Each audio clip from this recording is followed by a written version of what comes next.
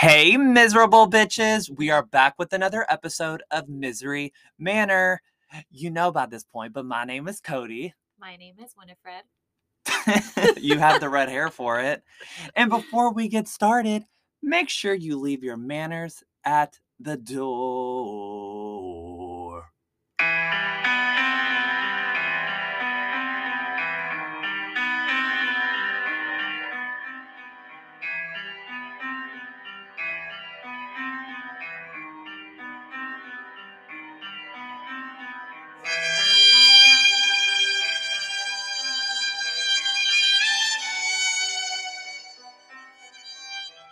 Speaking of Winifred Sanderson, what did you think of Hocus Pocus? Well, I fell asleep in the first 20 minutes. Well, see, guys, listen, don't be a judge. Don't think that that's what Emily feels for the movie, because Emily falls asleep sometimes just having mid-conversation with me. So that doesn't mean that she doesn't like it. She just has borderline narcolepsy. I fell asleep during... Or is it narcissism?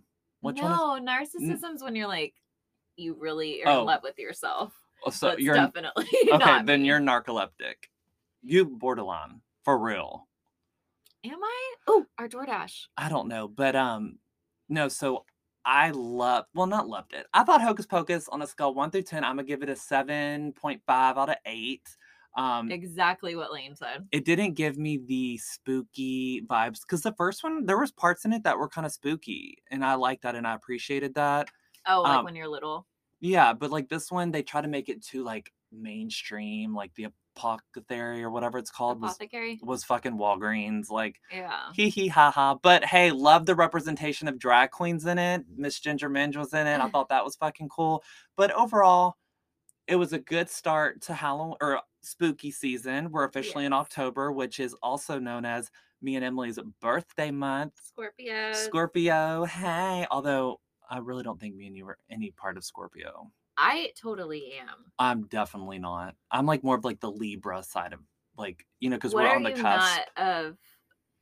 Like that fucking, you know how they say, like, if you're in the club, like the Scorpio people are going to be the ones that are like judging. No, bitch, I'm the life of the party. I ain't no judge. Oh, I judge everybody. That is, see, yeah. So you are, Miss Winifred. How do you know if you like someone or not? You get to know them for their heart, and you Okay, say, "Hey, do you want a drink?" No, because if I came up to you and said, "Hey, babe, like, I'm Cody," you'd be like, "Cool, that's Scorpio." That's me. And I'm like, not like that. I welcome anybody and everybody that wants to have a pleasant conversation. Anyways, yeah, it's officially spooky season. The weather this weekend was nice and crisp. Oh, I don't know. Good. Well, low 80s, 70s. Even at night, it's been around the 60s, which for those of you who are new to here, we live in like the Houston area. So that's cool weather for us. Hopefully it's... the morning feels nice. It is. It's not so fucking humid and nasty and bleh. But even like this afternoon, like my car was hot when I got in it, but like it wasn't like fucking like Satan's butthole. Yeah. Yeah, see, no, I can't do that. The worst is when you sit in your car with short shorts on and the fucking leather makes you go, holy moly, Jesus is real. Oh my God. And Josh's the weekend, leather. Oh no, it's so hot. So hot. But yeah, it's spooky season. I'm so excited. We'll have to get some spooky episodes coming out for y'all soon. I just kind of like the true crime aspect of it, but we'll pull out some spooky shit soon. And we have 2 new Patreons this week. We have Kagan and we have Lauren. Yay! Thanks, guys, for being a Patreon. This week, we're going to be uploading a new Patreon episode, and it is about the death of Sarah Porter. Really interesting episode. You're going to love it. So head on over to our Patreon if you want to be part of that. You get exclusive episodes. You get fun shit in the mail, which Emily just sent out a bunch of them today. We're going to be doing that this week. I have them all boxed up. The new Patreons, I've sent out your letters. Cool. But awesome. Bath bombs, those are coming. Those are coming, baby. So join our Patreon. Link is in our Instagram bio, which is at bless you. Any more? No. I'm kidding. Link is in our bio at Misery Manor Podcast. And before we get started on this episode, please do not forget to rate, review, and subscribe, darling. All right, so let's get into it. This is why we're here. Enough jibbing and jabbering and judin and judala. All right. So today's episode of Misery Manor, we are going to be talking about the 2005 unsolved and kind of controversial murder of Nona Carol Dirksmeyer. So this one's going to take you on a roller coaster of fucking emotions. We had such good feedback from the Ellen Ray Greensburg case that I decided to do another case that's kind of like the same vibes.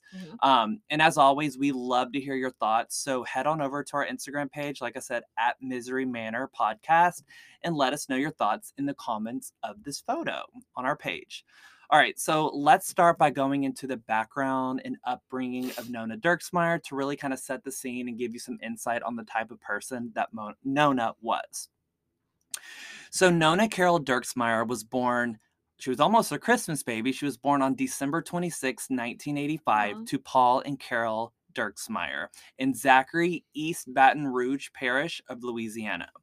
So Nona was named after her loving grandmother, Nona Blanche Dirksmeyer.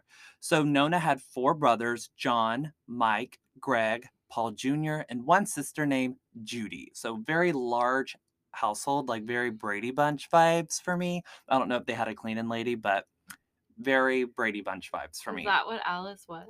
Yeah, she was like their maid, like their cleaning lady. I thought she was their nanny. Nanny, maid, whatever. So at a very young age, Nona's parents divorced, and she gained a stepfather named Dwayne and a stepmother named Marjorie. So the divorce also gave her a stepbrother named Eric and 2 stepsisters, Sarah and Eileen. So one of the big things about Nona is that she was a very, very, very pretty girl, and people commented on her looks and her charming personality essentially her entire life. Even as a newborn baby, all the way up, they were just like, God, you were beautiful, such a beautiful baby, you're such a beautiful this, that, and the other. So she had always heard it, right? So Nona eventually went on to compete in beauty pageants, which we'll get into more later, and had a great career in it growing up. So her looks, I just showed you a picture right before this, but her looks remind me of those American Dolls. Do you remember those? Yep.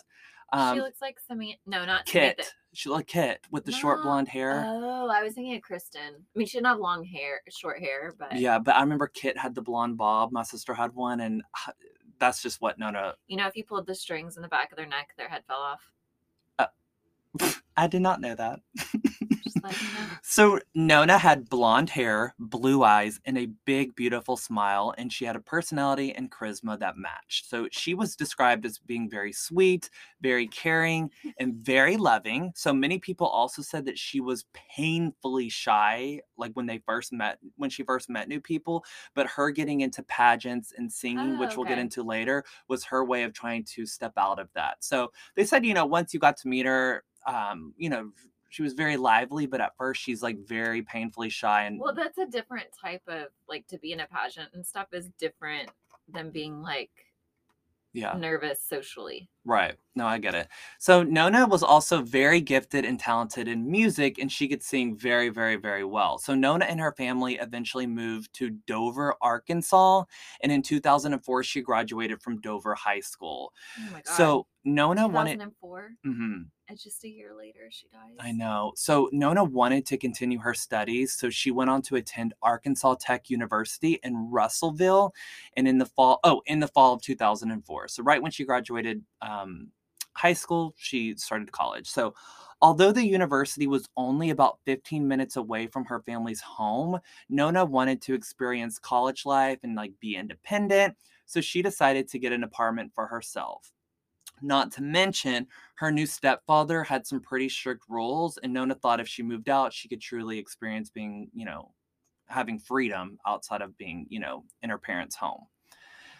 So by the fall of 2005, Nona was becoming a sophomore, and because of her passion and love for music and singing, she was majoring in music education. So Nona was involved in several choir groups at the university during the weekends, as well as her church choir group. So members of Nona's church said that she had the voice of an angel, and when she sang, that even her normal speaking voice was very angelic. Okay. So while she wasn't studying, she was very involved in music, instruments, and all things like that. Like she had quite the passion for it. So going back to the pageant, actually not going back to the pageants yet. I skipped ahead. So, on top of that, Nona gave additional time that she had to her community.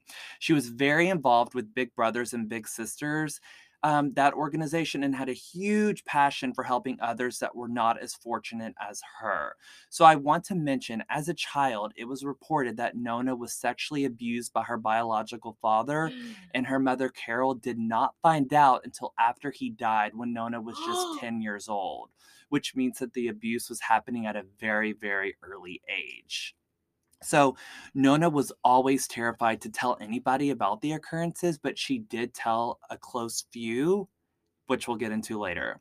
So, when Nona's mother found out about the sexual abuse, she was horrified and she said, quote, "It's horrible. It's such the end of my world. I just couldn't believe something like that would happen, but I knew enough to know that what she was telling me was the exact truth." I didn't know that part in this case. Right. So because of this, she volunteered at groups like Big Brothers and Big Sisters, which for those of you that aren't familiar with this organization, basically this is a group of people that volunteer to be, quote, like big brothers and big sisters to children and young teens who just kind of need a mentor in life. Yeah. So Nona was very dedicated and involved with this group because she wanted to ensure that other children could enjoy their childhood and have someone to talk to if they needed or felt alone in any situation, kind of like what she was doing when she was going through the sexual abuse. So, like I mentioned briefly earlier, Nona had a passion for something else, which was even bigger than her love of music and singing. So, Nona loved the beauty pageant world and used these platforms to raise awareness for children involved with abuse and sexual abuse. So, she wasn't just in it to, be glitz and glam. She thought of this as an opportunity to use her platform to speak out to the community about child abuse, sexual abuse, and what have you. So, just to go over some of her titles, Nona was a former Polk County Fair Queen. She was also Miss Teen Mountain Nebo. She was also crowned Miss Petit Jean Valley in 2005, and she even went on to compete in the Miss Arkansas pageant that very same year. So during all of these pageants, like I said, Nona made child abuse her platform and was very open and very honest about her experiences, which is what the judges liked.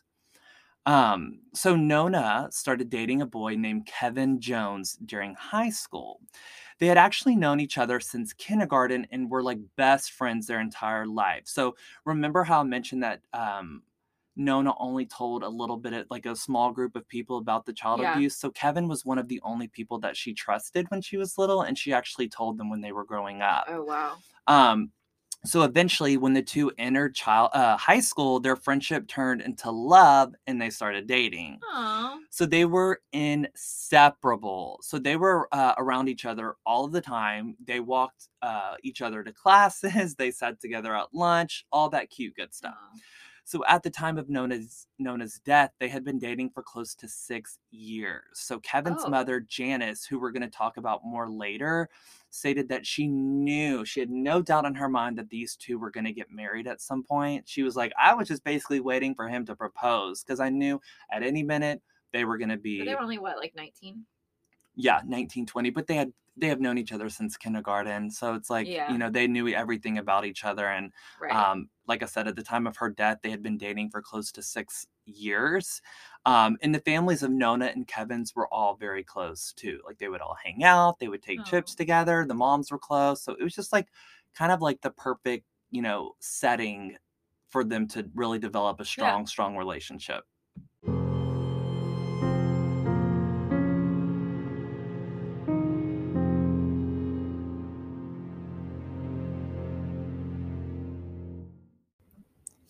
So Nona and Kevin Jones were actually still dating during her freshman and sophomore year of college, but Kevin decided to go to the University of Arkansas for his sophomore year, which put a huge strain on their relationship because up until this point, they had been together through high school, through middle school, through college, like everything. And then one day he's like, you know what? I think I'm going to transfer. And she's not going to be like, oh, no, you can't, because he was going to try to better his studies, That's hard because then so many people judge you. They're like, it's just you're only 19. But I mean, maybe they had a different situation. So they tried some like long distance dating to see if they can make it work, and they wanted to, but some of you may know, but like long distance, especially when you're young and in college, is like not the easiest.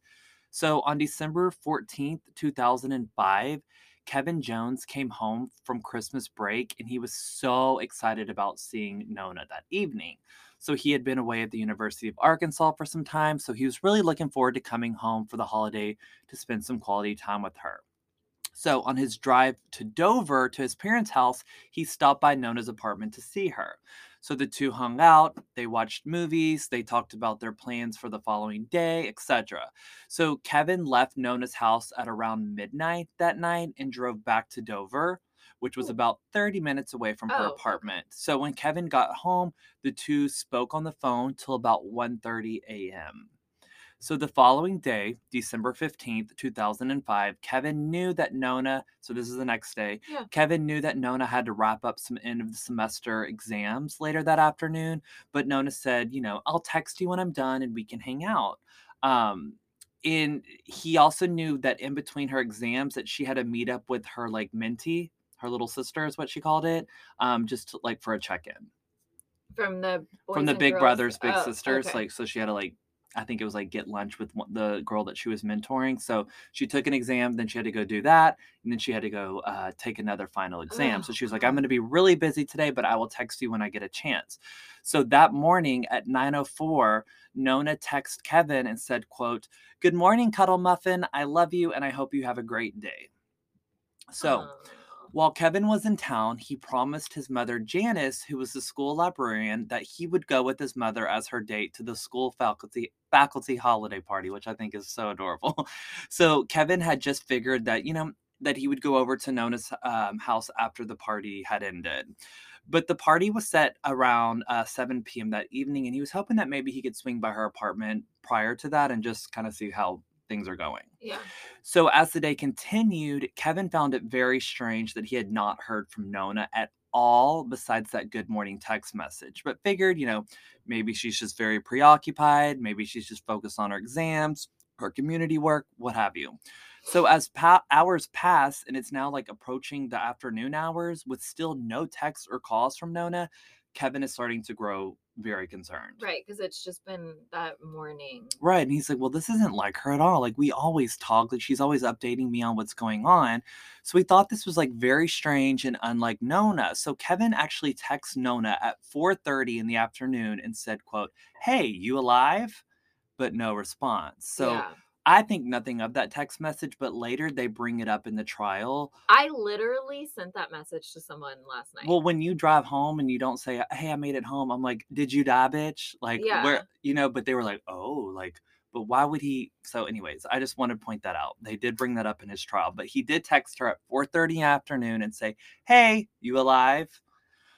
So around 6 p.m., so like I said, no response. So around 6 p.m., so about an hour and a half later, Janice and Kevin head to the holiday party. Okay. And his mom said the whole way to the party, he's like so concerned. He's like, "Mom, this isn't like her. I'm so worried. Like, I don't understand. Like, I'm scared I'm not gonna have a good time at this party with you because I'm so nervous." He wasn't concerned that she was mad. He was concerned. Well, he didn't know what was going on. For a minute, he did think, well, is she mad at me? Did I do something wrong? He just is going through a mix of emotions, but he doesn't understand why she's not texting him back. Okay. So Kevin's like, you know what? I've got to think outside of the box. So he calls his friend who he knew lived near Nona's apartment and was also a pizza delivery guy for that area of town. Oh, okay. So Kevin called him up and was like, "Hey, can you check on her?" So he was like, "Hey, man, like, I'm really worried about Nona. I've not heard from her, like, barely at all today. She said she would call me. It's getting late. Can you please like go by her apartment and let me know if you at least see her car out front?" So being a good friend, Ryan Whiteside drove to the apartment complex. So when he gets there, he did see Nona's car in the parking lot. And he's like, "Okay, well, I'll just park my car and go up to the apartment and knock on her door to make sure she's okay." So Ryan approached the apartment door. He knocked on the door. He rang the doorbell a few times, knocked some more, but no answer. So Ryan called Kevin on his cell phone and was like, hey man, so I checked, her car's here, and I can even see a light that's on in her apartment. So I knocked on her door several times, said her name, but nothing. Like she never came to the door, and I don't hear or see anything going on in her apartment. So that concerned Kevin, to say the least. So I don't know what he was thinking at this point. Like, was he thinking, what did I do to her? I don't know if he was thinking, is she okay? I'm sure he was just flooded with a shat ton of emotions. Mm-hmm. So he's freaked the hell out at this point. He tells his mom, he's like, Mom, like Ryan just went over to the house. Her car's there, the light's on. She's not coming to the door. Like, this is not good. So Janice was like, we got to go. So they leave the party and they drive to Nona's apartment to investigate and figure out what in the fucky fuck is going on. Right. So once they get there, Kevin ran up to the front door and he's like knocking on it. He's banging on it. He's screaming her name. Nothing. And he didn't get a single, like nothing. No sounds, no nothing coming from inside the apartment. So Kevin was like, oh, wait, let's check the sliding glass door. Maybe it's open or maybe we can at least see it. Because she had those blinds. Remember those Venetian blinds? Is that the ones that like dangle down? Yeah, Venetian yeah. blinds. Yeah. So she had those. And he was like, well, and sometimes if they get caught on something, you can like see it. Yeah. So he's like, let's go check the blinds and see. Well, so, and most people would keep them open right. because they would use that door or whatever. Right. Yeah. So Nona, he was like, you know what? But Nona has always used the burglar bar, that bar that you put in. And so he was like, I don't, it's probably going to be locked, but we'll see. So as they come up to the sliding glass door, he can like peek in just a little bit and he sees that the burglar bar was not in its place. So he was like, okay, then we should be able to open up this door quite easy. So they like pull on it and they eventually are able to pry the door open. So immediately when he walked in though, on the Venetian blinds, he could see blood. Oh my God. And he was like, I have goosebumps. Yeah, he was like, this is not fucking good. So they make, you have to like pull them and like go in. So he like moved them and they go into the living room and they saw Nona face down, lying in a pool of her own blood, naked and only wearing white socks. When Kevin saw Nona's lifeless body on the ground, he obviously fell to his knees, bawling his eyes out, and immediately started to revive her while his mother, Janice, called 911. So Kevin tried to perform CPR, and also, weirdly enough, and this is going to come up in trial a lot, he laid on top of her body because he said her body was so cold, he was trying to warm her up. That's not weird. When you love someone, I know. I don't find that like that strange. I didn't find it strange either, but in the trial, which we'll get into, they're gonna bring all this up. I mean, like, haven't you ever done something strange in a panic? Like, right. I mean, and who's to judge what people do in that moment? So it was also reported that Kevin either put his hand over her wounds or maybe even stuck his fingers inside some of the stab wounds to try to stop the bleeding. But of course, it was too late. And again, those tactics they're going to use against him in trial as well. Yeah, and that is a little weird just because like her heart isn't pumping anymore. Right. So blood isn't coming out of those wounds exactly. anymore. So, of course, the police and the paramedics got there pretty quickly, and they confirmed Nona had been dead for some time. So, upon closer examination by the investigators on site, it had appeared that Nona had been stabbed in her chest, her neck was sliced, and she had a bunch of stab wounds in her shoulder. So, at first, when I heard she was stabbed in her shoulder, I was like, well, that's a very interesting spot. No, but after they investigated, they said she likely tried to defend her neck when they were stabbing it, that she put her shoulder up and they missed the neck and was just stabbing her shoulder instead. Like in a fighting. Like like when you tense up and your shoulders go up. Yep. They were stabbing her shoulder as opposed to getting her neck, which just breaks my heart thinking about that picture I showed you and her trying to defend herself. So she had also been severely beaten in the face so bad that they said her face was basically crushed. Oh. So the investigators and the medical examiner later confirmed that Nona had been bludgeoned to death by the heavy base of a floor lamp. So her hair was completely caked in blood and her nude body was covered in blood as well. So the Pope County coroner, Mr. Leonard, told the press that Nona's killer was most likely right-handed. So I want you to remember that. And based on the slash marks and the time of the death, it was determined to be between 11 a.m. and 1 p.m. on December 15th that she passed. So investigators started looking at the evidence and the weapons in Nona's apartment and found that the floor lamp had a bloody handprint on it, as did the light bulb. So although Oh. she was naked, there were no signs of rape or sexual assault, which investigators found very strange. Why was she stripped naked? And why was there Where no were her signs of rape clothes? next to her on the floor? So investigators also found a condom wrapper that was placed on the kitchen countertop, but no condom. No condom, just the wrapper. And we're going to get into that later. So here's the frustrating part and the bad shit that the investigation did on this part. So they never took any samples of the blood that was found in the apartment. The door was never dusted for prints, only the front door, not the sliding door. And they never checked the upstairs of Nona's apartment to see if there was any clues up there. What? You know why? Because they had it in their mind that Did they the knew who the boyfriend get killer it? was.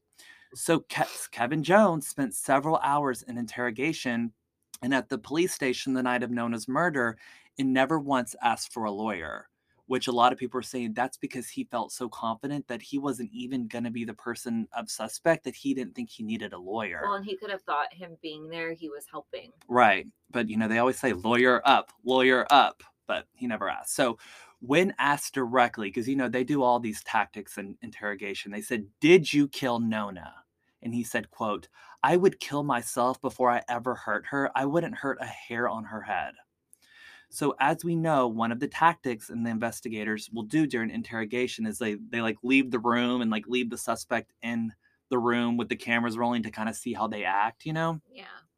And so once they left, Kevin was clearly upset and he was bawling his eyes out. And at one point, he turned to the side and violently just started punching the chair over and over and over again. So a lot of people are like, "See, he's angry. He's this," but Yeah, people are I'm like, sure he is angry because he couldn't get a hold of her all day. right. And he probably thought, what if I would have been there earlier? Exactly. That's what I was thinking. But some people are like, "See, he's violent. See, he's violent." But he said, "No, I was had all this pent up frustration that I could have done this, I could have done that. What if I was there? What if I had just shown up?" You Because, know? sometimes, when you can't get a hold of someone, you're like, well, I could just, walk by. Or, Right. someone, my dad is the worst. He has all of these, he has earbuds, he has a phone, he has an iWatch, he has all this, that he could easily get a text message and he won't answer it. Right. And then, he's 78. He goes outside in his jeans in 99-degree weather and Yeah. tends to his tomatoes or whatever. I'm just like, where have you been the last 6 hours? Oh, well, I got caught up doing this, that. Yeah. I'm exactly. like, no, ma'am. Right. So I didn't think of him punching the chair over and over again was any sign of being violent. I just think he's just so upset. He's overwhelmed with all these emotions. So they come back in the room and they said, "Kevin, we know you did it. Someone saw you enter her apartment and do it."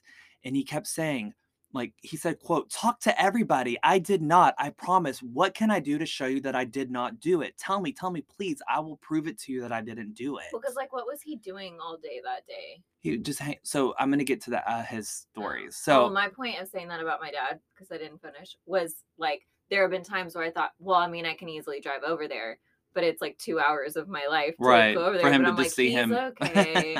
But he probably had that go through his Right, mind. exactly. So before they let him go, they took photos of his hands, his body, his arms, and there were no marks or anything on him. And they said that Nona put up a fight to her attacker. Okay. So they were like, well, he would have something on him, So the news of Nona Dirksmeyer's murder spread through the small town of Russellville and Dover very, very quickly. So then the news and the media outlets began playing videos of her most recent pageant where she wore her favorite black dress. So Nona was like a local celebrity in the small town, and her murder not only scared the community, but they were very sad, they were upset, and they wanted answers. They were demanding answers, okay? So they're like, "What happened? Who did this? How? Why her? How could this be?" So due to what they found in the apartment complex, investigators began questioning her boyfriend, as well as the family members and other friends of Nona in her life for the next weeks and months leading up to the murder, just to kind of see what this could have stemmed from. So here's the sad part. So some of her closest friends were open and honest with investigators and said and admitted that once her boyfriend Kevin decided to transfer to the University of Arkansas, that Nona was known to date and see other men. So after hearing this, investigators asked for the names of these men and questioned all of them, but they all had solid alibis. So Kevin was not aware of this, and they told him this, and he said it completely shattered him and broke his heart. Like, he had no idea that she was doing that.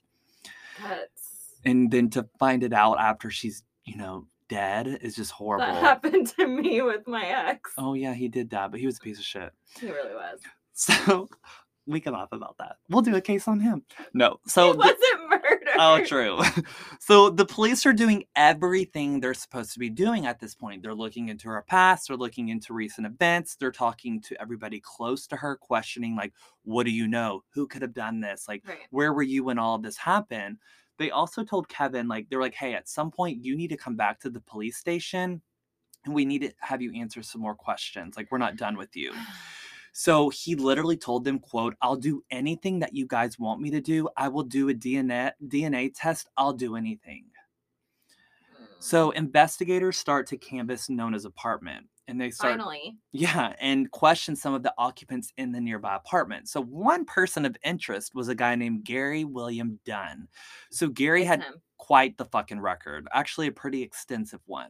So he had been arrested for stealing and selling stolen property.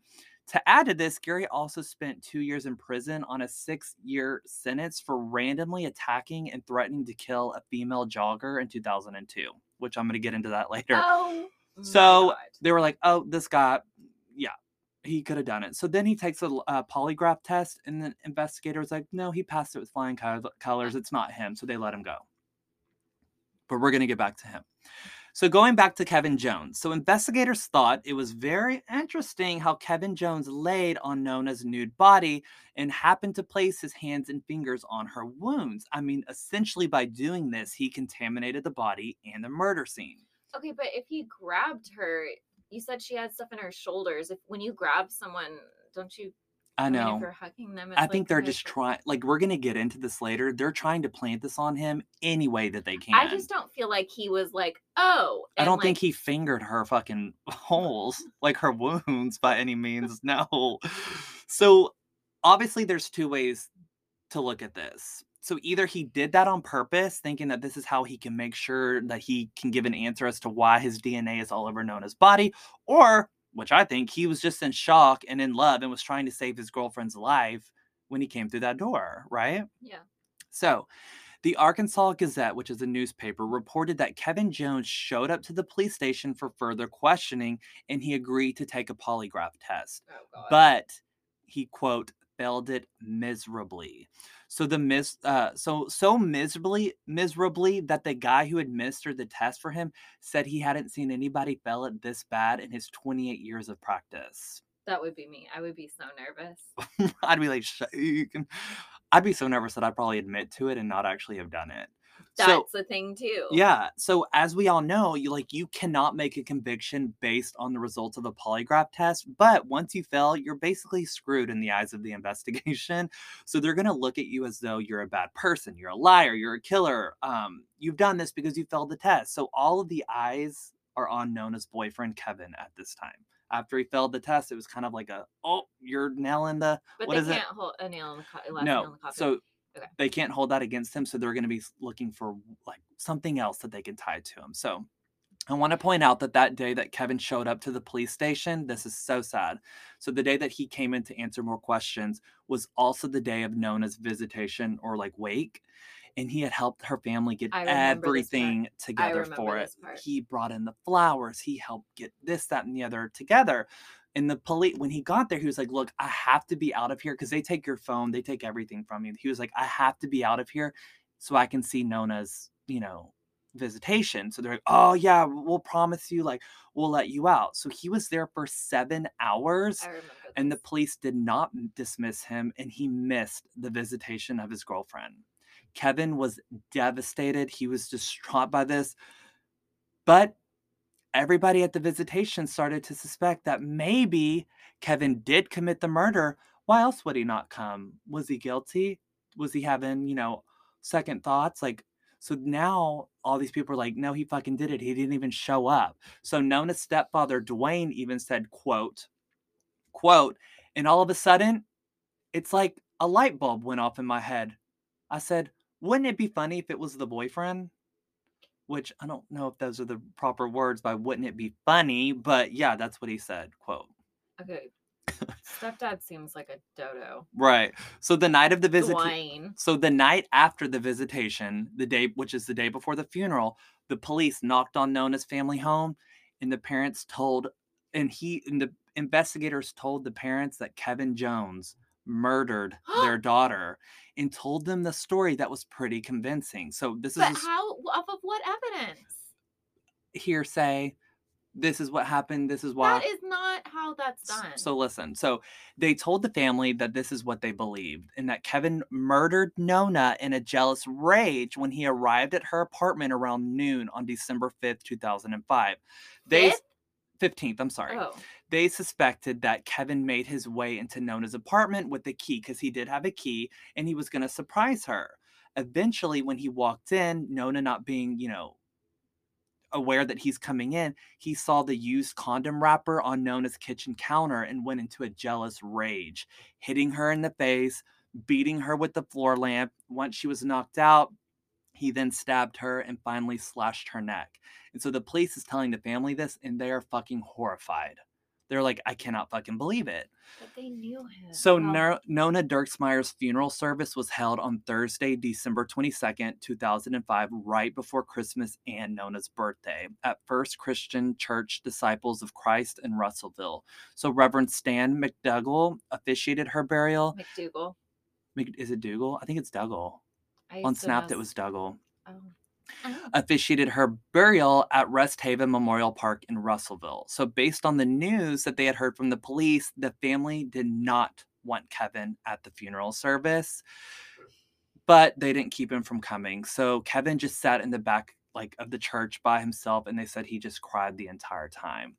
So he said, quote, nothing at that point mattered to me. I was hollow. All I could think about was the times that she and I had spent together and that I would never get to spend another time like that with her again. So Nona's mother, Carol, said that she could not even look at Kevin during the funeral service. That's kind of strange. But I guess, too, I don't know what it's like to lose it. You're just wanting, especially when you don't have answers. You're right. Yeah. So still all eyes on Kevin as the murderer at this point. So they just needed some more evidence to warrant an arrest. So finally, this is where it gets kind of like, oh shit. They tested the blood on the lamp, not test for DNA, but they just took finger samples, and the fingerprints that were in the blood on the lamp and the light bulb were a match for Kevin. So they were like, uh-oh. They were a perfect match for his fingerprints.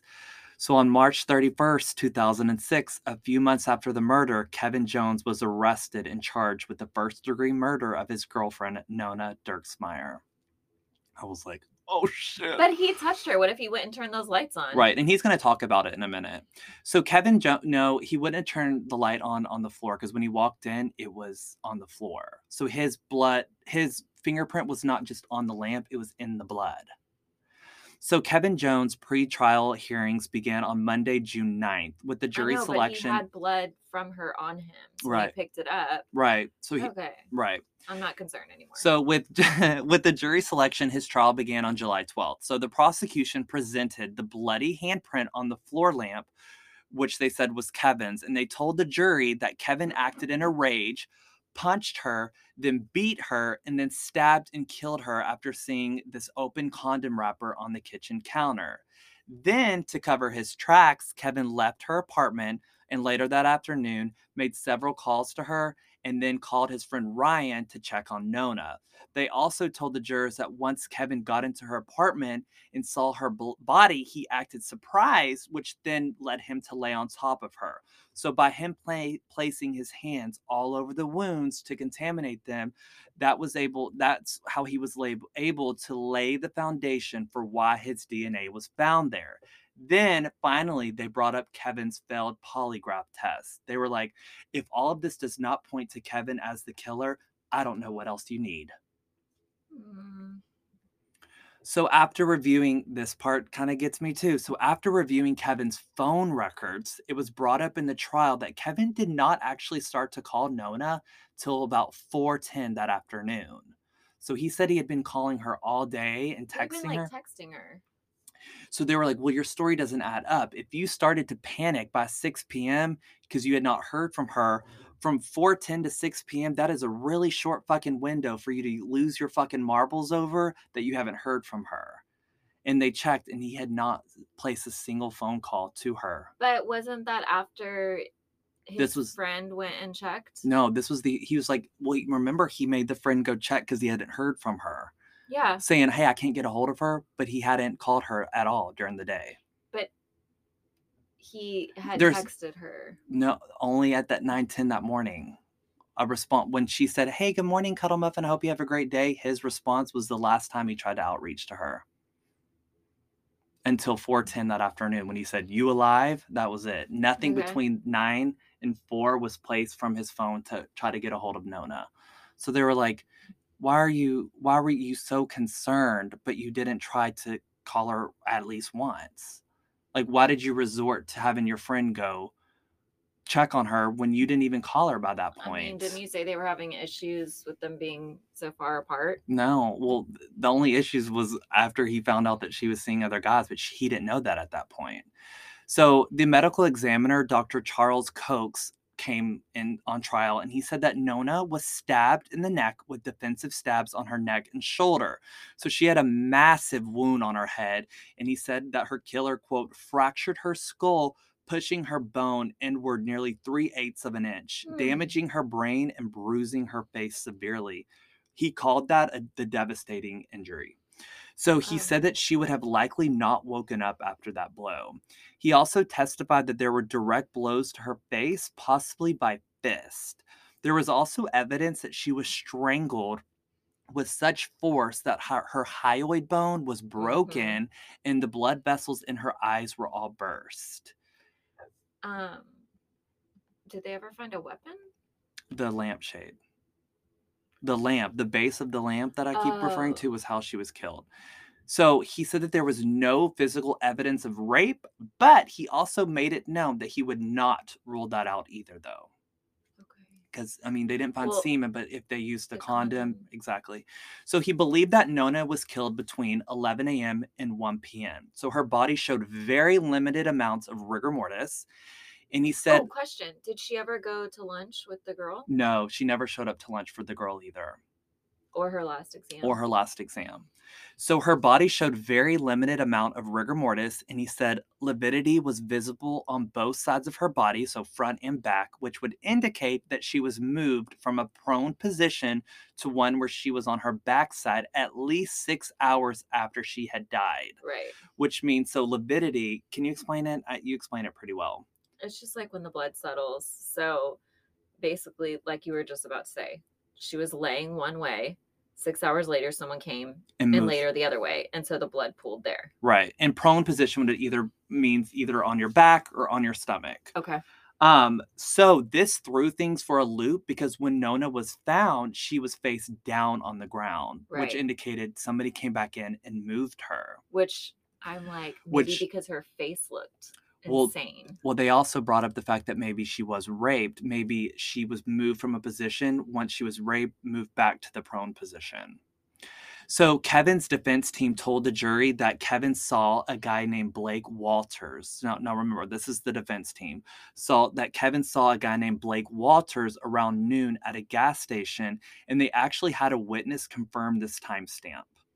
So they also said that if Nona was murdered close to around noon, which they expected, that Kevin would in no way have time to drive to Russellville from Dover, attack and kill Nona, then return to Dover in the timeline laid out by the prosecution team. Right.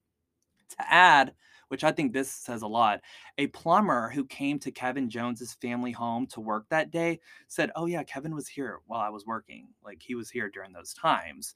And then his grandmother also took the stand and said, no, I was with Kevin during some of that as Okay. well, which But they're that, like, oh, you're the grandma. Of course yeah. you're going to be like, I was with him. Like, are you Yeah. a good grandma if you don't take up for your kid or your grandson? But the plumber part to me, I was like, okay, if the Well, plumber but it's says a small town too. it is.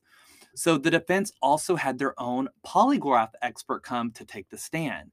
So he told the jurors that the polygraph that Kevin took was skewed. And after some investigating, he found out that the man who administered the test to Kevin that said he had failed it miserably was not licensed to give it He out. said in his 28 28 years, years. he had no license to give it. So the Hmm. defense team continued and said that the investigators messed this whole case up by saying once they got to the crime scene, they only collected fingerprints around Nona's body, but never on the back door where they believed the killer had escaped. So they were like, you missed out on the opportunity of finding this person by not checking the back door.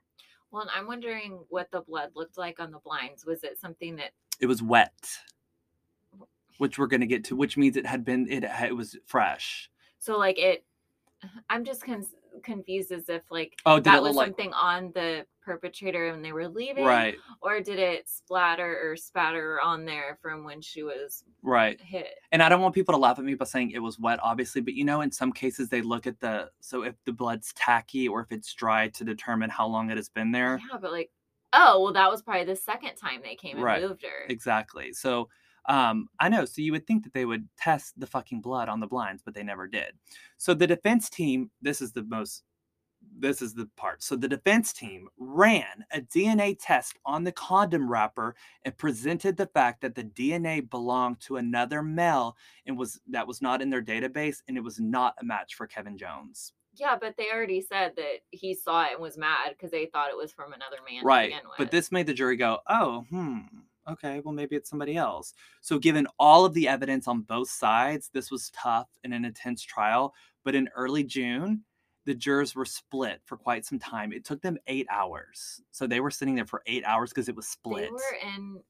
Okay, wait. He was arrested in January. They started in June. And this is June 2007. So this is years after. Yeah. He's been in prison that whole time. So they find Kevin Jones now not guilty of Nona's murder. So Kevin Jones went from finding his girlfriend's dead body to being charged for this murder, going through this whole trial, and now he's finally acquitted. Well, he's found not guilty. He's not found innocent. True. So Kevin said, quote, I felt like 10,000 pounds had been lifted off my shoulders. So when Nona's stepfather heard the not guilty verdict, he stood up and said, so this is in the trial. So when they said, Kevin Jones, we find you not guilty of the murder of Nona Dirksmeyer, he stood up in the trial and said, you got away with murder, Kevin. You got away with murder. Who said that? Her stepfather, Dwayne. What is wrong with him? So now they're like, well, who in the fuck killed Nona? Like, who else? We don't have anybody else. So in September of 2007, a man was arrested after being caught burglarizing a Russellville home. And his name was none other than Gary William Dunn. So remember, I knew because he had 3 names. Yeah, so that's the guy that I mentioned earlier that was questioned by police because he lived near Nona and had a record. The thing that he was in 2002, like tried to attack a jogger. Kill. Yeah. So after being arrested for this burglary, of course, as protocol, Gary was fingerprinted and swabbed for DNA while being booked into jail. So months later, the DNA swabs came back as a consistent match for the DNA found on the condom wrapper left on the kitchen counter in Nona's apartment. So I use the words consistent match for a reason. So this does not mean that the DNA was a perfect match, like 99.9% or whatever. It's not a lot of DNA. Right. So this was a match where there was a number of markers that were consistent, but it would not be enough to take to the courtroom to prove to a jury that it's, for certain him. But it's a good start. So like I mentioned, Gary Williams Dunn lived in the same complex as Nona. Because he has no other reason to be in her apartment. Right. No. So investigators felt like they had their man. So they began to build a case around him. I'm guessing these are different investigators? Same ones. So the investigators interviewed Gary several times while he was in jail doing time for the robbery. So he told investigators that on December 15th, which was the day that Nona was murdered, that him and his mother went to Lowe's and bought several items. So the police were like, all right, well, cool. We'll head to Lowe's and we'll look at their surveillance footage. But when the police went to look at the Lowe's videotapes for that day, they had already been like recycled and recorded over. Of They were like, course. I mean, we don't have shit from that long well, ago. they could still look at the receipts. I don't know. Well, however, the police were able to pull receipts from Gary at Lowe's, and when they did, the receipts were from December 13th, not December 15th. That's my grandfather's birthday. They were from December 13th, not December 15th, like Gary had said, and that really damaged his alibi. They were like, why the fuck are you lying? You must be guilty.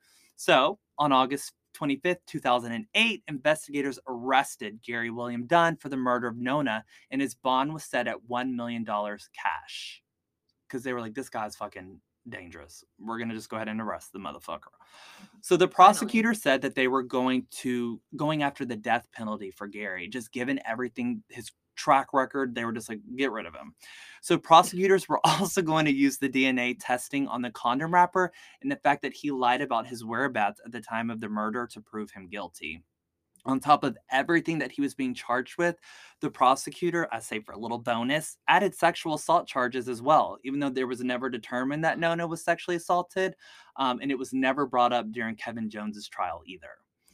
So on September of 2009, during the pretrial hearing, Gary's defense team attempted to get the DNA test thrown out as evidence, stating that the sample was too small and weak to be conclusive, but they were unsuccessful.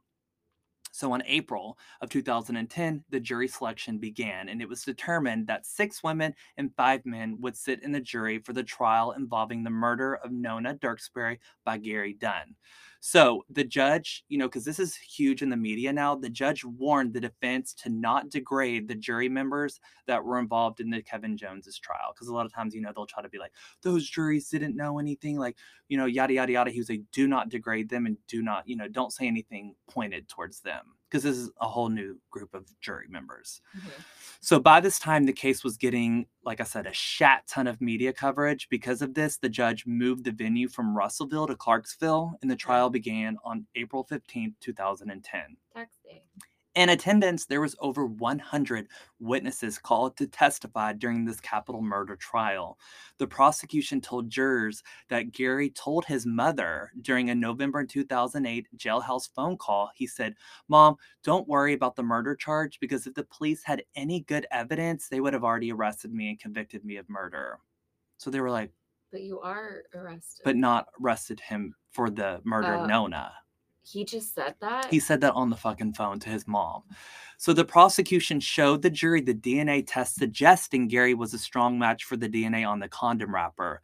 Then they told the jury about his false alibi on the day that Nona was murdered. Finally, the prosecution called Gary's ex-wife, but wife at the time of the murder, to the stand, and what she said really shook the jury.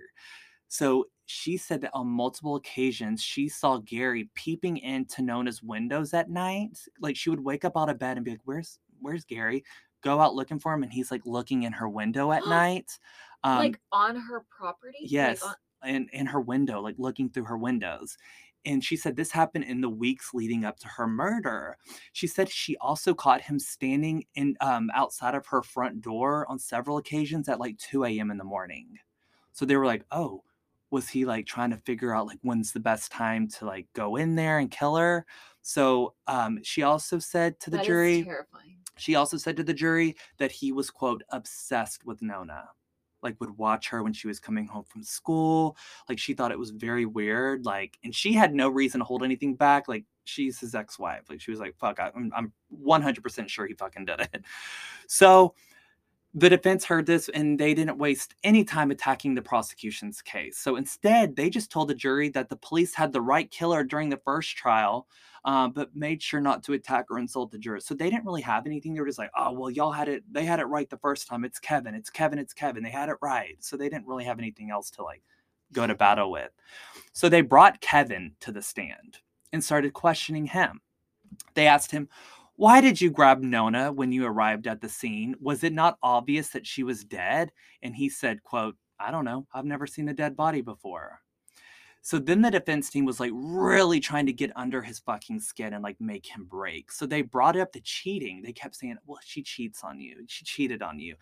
And they were trying to make him upset. So he told them that he did not know about any other men in her life until after she was murdered. So they were like, did it make you angry? did it make you upset that she cheated on you? I don't know if did she like you as much as you liked her? Like all this stuff. And he said, yes. He said, quote, yes, I would have been very upset. But again, I did not know about this till after the death. So then they brought up his finger and handprint on the light bulb.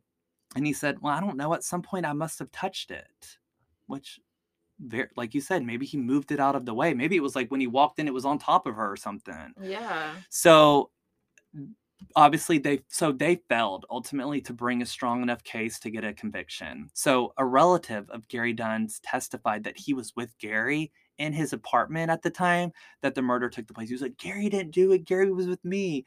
But this was never confirmed or denied. They were like, well, Are we they don't. like motorcycle men? That's what I'm picturing. They're actually not. I'll have to show you a picture of him. So the defense put a detective on the stand who interviewed Gary back in December of 2005, who confirmed that Gary was left-handed. And he said he actually witnessed Gary signing documents with his left hand. And the only reason why I say this is because when they originally saw the body, they thought that clearly he stabs with his right. Right. They were like, well, the killer we thought was right-handed and Gary's left. And if he missed her a bunch, he was trying to slit her throat and he kept missing because she was doing that. Right. He also is just they didn't take that. Idiot. They didn't take that for anything. So on April 30th, 2010, the jury informed the judge that they had issues coming to a unanimous decision in the capital murder trial of Gary Dunn. So after 8 hours of deliberation, the jury could not make up their mind. So they met again on the morning of May 1st. And after 2 hours, the judge consulted with the jury and ruled a mistrial. Are you? So with this, the prosecution was not fucking happy, and they didn't waste any time telling the press that they're definitely bringing Gary Dunn back to trial. They're like, we're not done with this. We're going to bring him right back here and do it all over again. And they can't. Double jeopardy. No, you can. So they did. And on March of 2011, a new trial was set to take place against Gary Dunn. So they were thinking that a fresh set of eyes and ears from the jury would make this case move.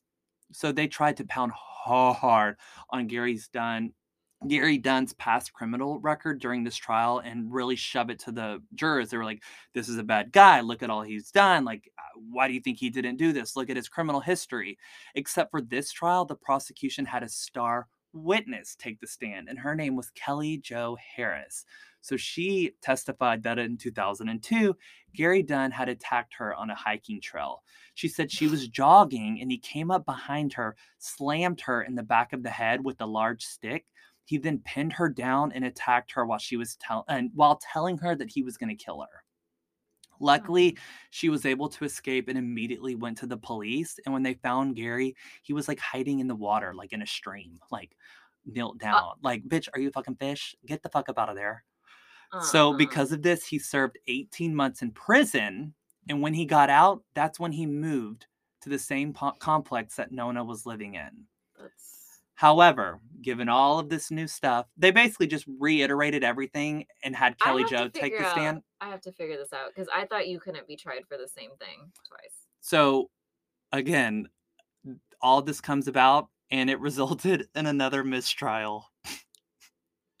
So the prosecutor later met with some jurors to find out why they could not convict Gary Dunn. And they said they did feel like Gary did murder Nona, but that law enforcement made too many mistakes during the investigation that they couldn't determine that he was guilty or innocent without reasonable doubt. I'm like, baby, you just said it. Yes, he did it. So shortly after that announcement, Kevin Jones filed a lawsuit against the Russellville police claiming that they conspired to frame him for the murder without any solid evidence and demanded to see the court documents. So once he and his team obtained those court documents and reviewed them, his attorney filed a $10 million lawsuit against the former chief of police and the investigators for ignoring evidence that proved Kevin Jones's innocence. However, this lawsuit was dismissed because it was outside of the appropriate time frame. Apparently, you had to file within 3 years of the murder, and it had been well over that. So, dismissed. So I want to add, though, Nona's parents have come forth and said that they are in a very good place with Kevin, and they no longer believe that Kevin is responsible for the death of their daughter. So sadly, to this day, no one has been charged for the murder of Nona Dirksmeyer. So here's an update on Gary Monstrous Dunn. So in August of 2017, Gary Dunn was arrested, convicted, and sentenced to 10 years in prison on a firearms charge, but he only served 1 year of this and was paroled in August of 2018. Then, on December of 2018, Gary Dunn was arrested in Russellville for 2 counts of attempted kidnapping and 1 count of indecent exposure to a woman in a shopping center. The guy's a fucking nasty-ass monster. So in November of 2019, Gary Dunn accepted a plea deal and was sentenced to 15 years in prison. With 10 years suspended, he will have to serve 70% of his time before he's eligible for parole. So just an update on Kevin Jones. Kevin Jones is actually a criminal defense attorney himself and I thought you were going to say a criminal. No, and practices in Russellville, Arkansas today. He was inspired by the injustice that he received during his trial, which led him to want to become a defense attorney himself. Wow. Which I think is amazing. I mean, it's like Nancy Grace. Yeah, that's true. So here's the question. So who do you think is responsible for the death of Nona? A lot of people think it's Kevin Jones. A lot of people think it's Gary Dunn, or some people think that they don't even have the right person at all. I think it's Gary Dunn. 100%. I would bet money it's Gary Dunn, not Kevin Jones. But I mean, it's up in the air. Nobody knows. But like I said, to this day, nobody has been charged for the murder of Nona. And I'm just waiting for something to hopefully come up. Kind of like, what's our girl? Ella? No, Brittany Drexel. You know, I didn't think anything was going to happen with that case. And then we were totally wrong. I know, we were totally wrong. Totally wrong. If y'all haven't listened to episode 8 with Brittany Drexel, please go listen to that. Because me and then listen to the update on what episode did we update I don't remember, but you can Google it too. But yeah. Crazy. Not what we suspected at all. But like I said, a lot of people think it was Kevin Jones. Some people think it was Gary Dunn. And some people think that it could be somebody else that we don't even know. So just like y'all did with Ellen Ray Greensburg, please head over to our Instagram and let us know your thoughts. I'm going to post the photos of all of this and the case and all of that. But in the comments, I really liked reading all of y'all's thoughts, and like people were having conversations with each other about what they thought. So head on over to our Instagram at Misery Manor Podcast and let us know your thoughts. Till next time. Bye. Bye.